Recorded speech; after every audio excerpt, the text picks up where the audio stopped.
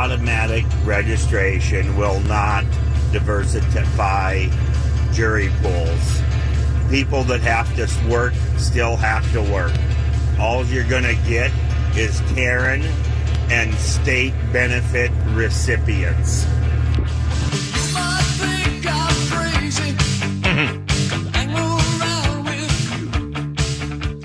Twin Cities News Talk, AM 1130 and 103.5 FM. John Justice, producer Robbie.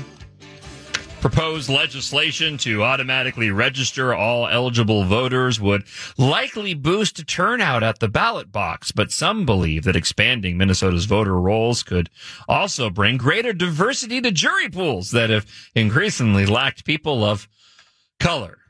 Joining us now, very pleased to welcome to the show, as he does every Tuesday, State Representative Walter Hudson. Good morning, sir. Good morning. How are you? I'm hanging in there, buddy. Waiting for Snowmageddon to strike. Yeah, gotta love it. I got myself a brand new man-sized snowblower that I'm eager to try out. Nice. So I'm probably the one person who's welcoming it. Yeah.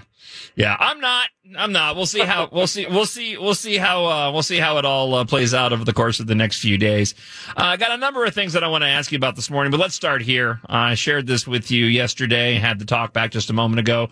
Advocates are hoping automatic voter registration diversifies jury pools across Minnesota. This seems like just an attempt to justify something that deserves a lot more serious debate, and it probably won't get. But share your thoughts on this. Well, I mean, look, that's what their go-to for everything, right? Like, that's the litmus test for whether or not it's a good idea. Or seemingly, you can plausibly link it to somehow affecting equity or benefiting people of color or indigenous people or whatever marginalized victim group you can conjure. And it's a tired old yarn. And whether or not that policy is going to have that effect is almost beside the point, because why is that the effect that's at the center of our policy? Yeah. At this point in time, I mean, like all these bills moving through, I kind of feel like this is a foregone conclusion. Where does the automatic voter registration, where is it in sort of the line of proposed legislation moving through? Well, it's in their major elections bill. I believe it's House File 3, which has all kinds of goodies in it, of which that is not even the most egregious. I mean, they've got pre-registration of, I believe it's 15 or 16-year-olds. So, you turn 16 and you get, quote unquote, pre-registered to vote. And when you turn 18, you will automatically be registered. And then there's a provision in there where you can sign up to have your mail ballots sent to you in perpetuity. Now, I've been living in the same house for almost a decade, and I still get mail from the people who lived there before me 10 years later.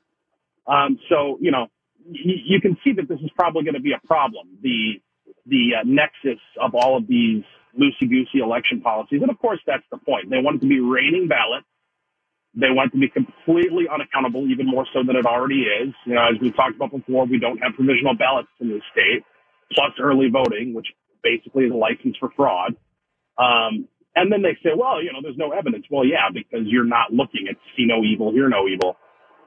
So, yeah, I mean, this is going to happen, just like everything else they propose, because they're in charge. And we need to learn how to play the game by their rules and do it better than them if we ever hope to stop them. Otherwise, this is most certainly going to be a colder California.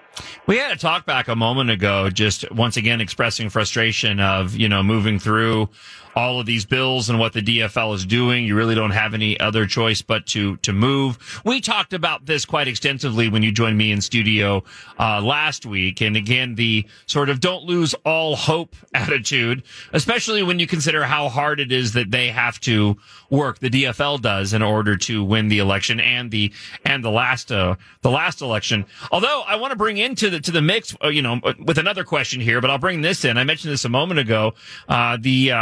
You had Senator Jim Carlson, introducing this bill to eliminate the marijuana party as a major party status in 2024, changing the threshold from 5% to 10%, which would essentially eliminate that party. It seems as if they're doing everything they can to get any opposition whatsoever out of the way.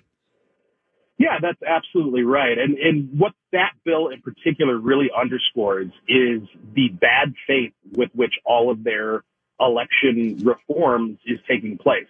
They claim that they're interested in giving people a voice, that they're interested in honoring people's choices, and they're interested in democracy and the people having their business done. But very clearly, the goal of all of their policies is to keep them in power and to eliminate the capacity for any opposition to rise up against them. It's a very fundamentally anti-democratic process and anti-democratic motive.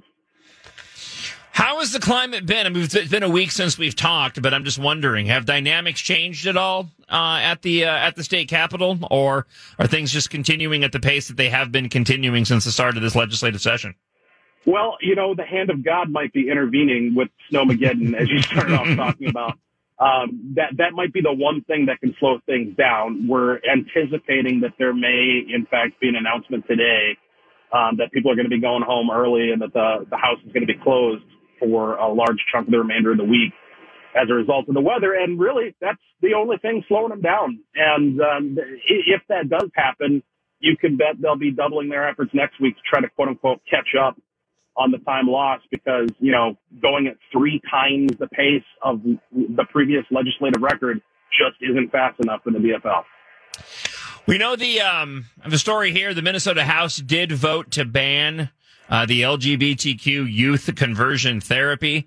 Passed this bill yesterday. Bipartisan support that bans the so-called conversion therapy for LGBTQ youth, vulnerable adults. The DFL-led chamber voted 81-47 to prohibit mental health professionals from providing therapy aimed at changing a person's sexual orientation and gender identity. I know that there was concern and a little bit of talk of the potential that this could stifle free speech and conversations between young people and their faith leaders. I was curious to get your thoughts on this bill that passed the House. Well, it's certainly stifling free speech. I mean, it explicitly carves out so-called gender-affirming care as being exempt from this. So in other words, they're very intentionally creating a one-way street where your son can seek counseling to affirm his fantasy that he's a girl, but he cannot seek counseling to affirm the truth that he's a boy. That's the effect of this bill. And the one saving grace, I mean, you use the example of talking to your clergy. Well, as long as your clergy is not a mental health professional, as defined in statute, because I did look through and read this thing, it applies to mental health professionals engaged in mental health services. So as it's written, it shouldn't be interpreted. I mean, who knows? They can do whatever they want. I guess they're in total power and the judges are all lefties. So I guess they can interpret it however they want. But the way it's written, it should only apply to mental health professionals. It shouldn't apply to you as a parent. It shouldn't apply to a clergy member or some guy on the street. It's narrowly tailored towards the mental health profession.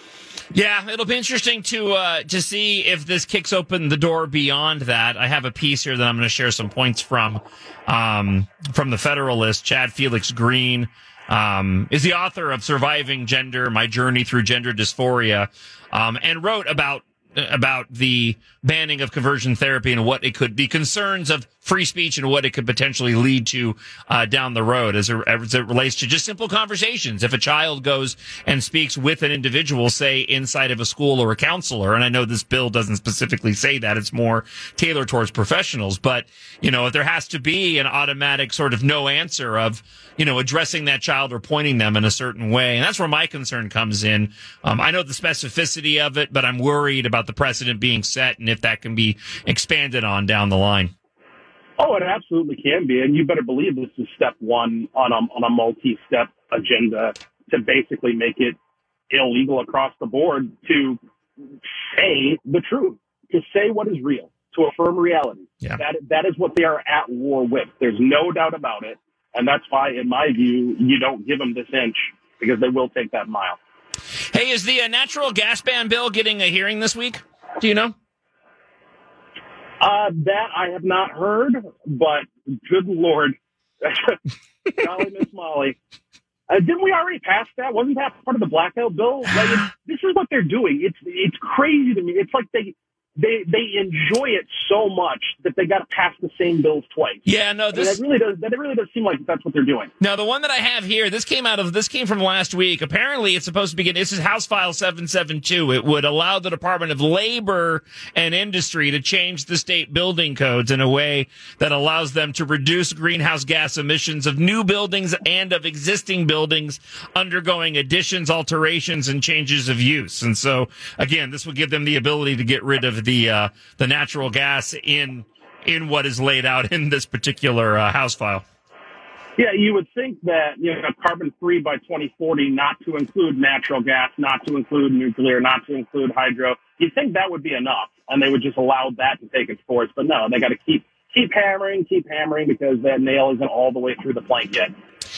Well, Walter Hudson, thank you for the time this morning. Have fun navigating Snowmageddon, and hopefully we'll talk to you again next week, my friend. All right, sounds good. Thanks.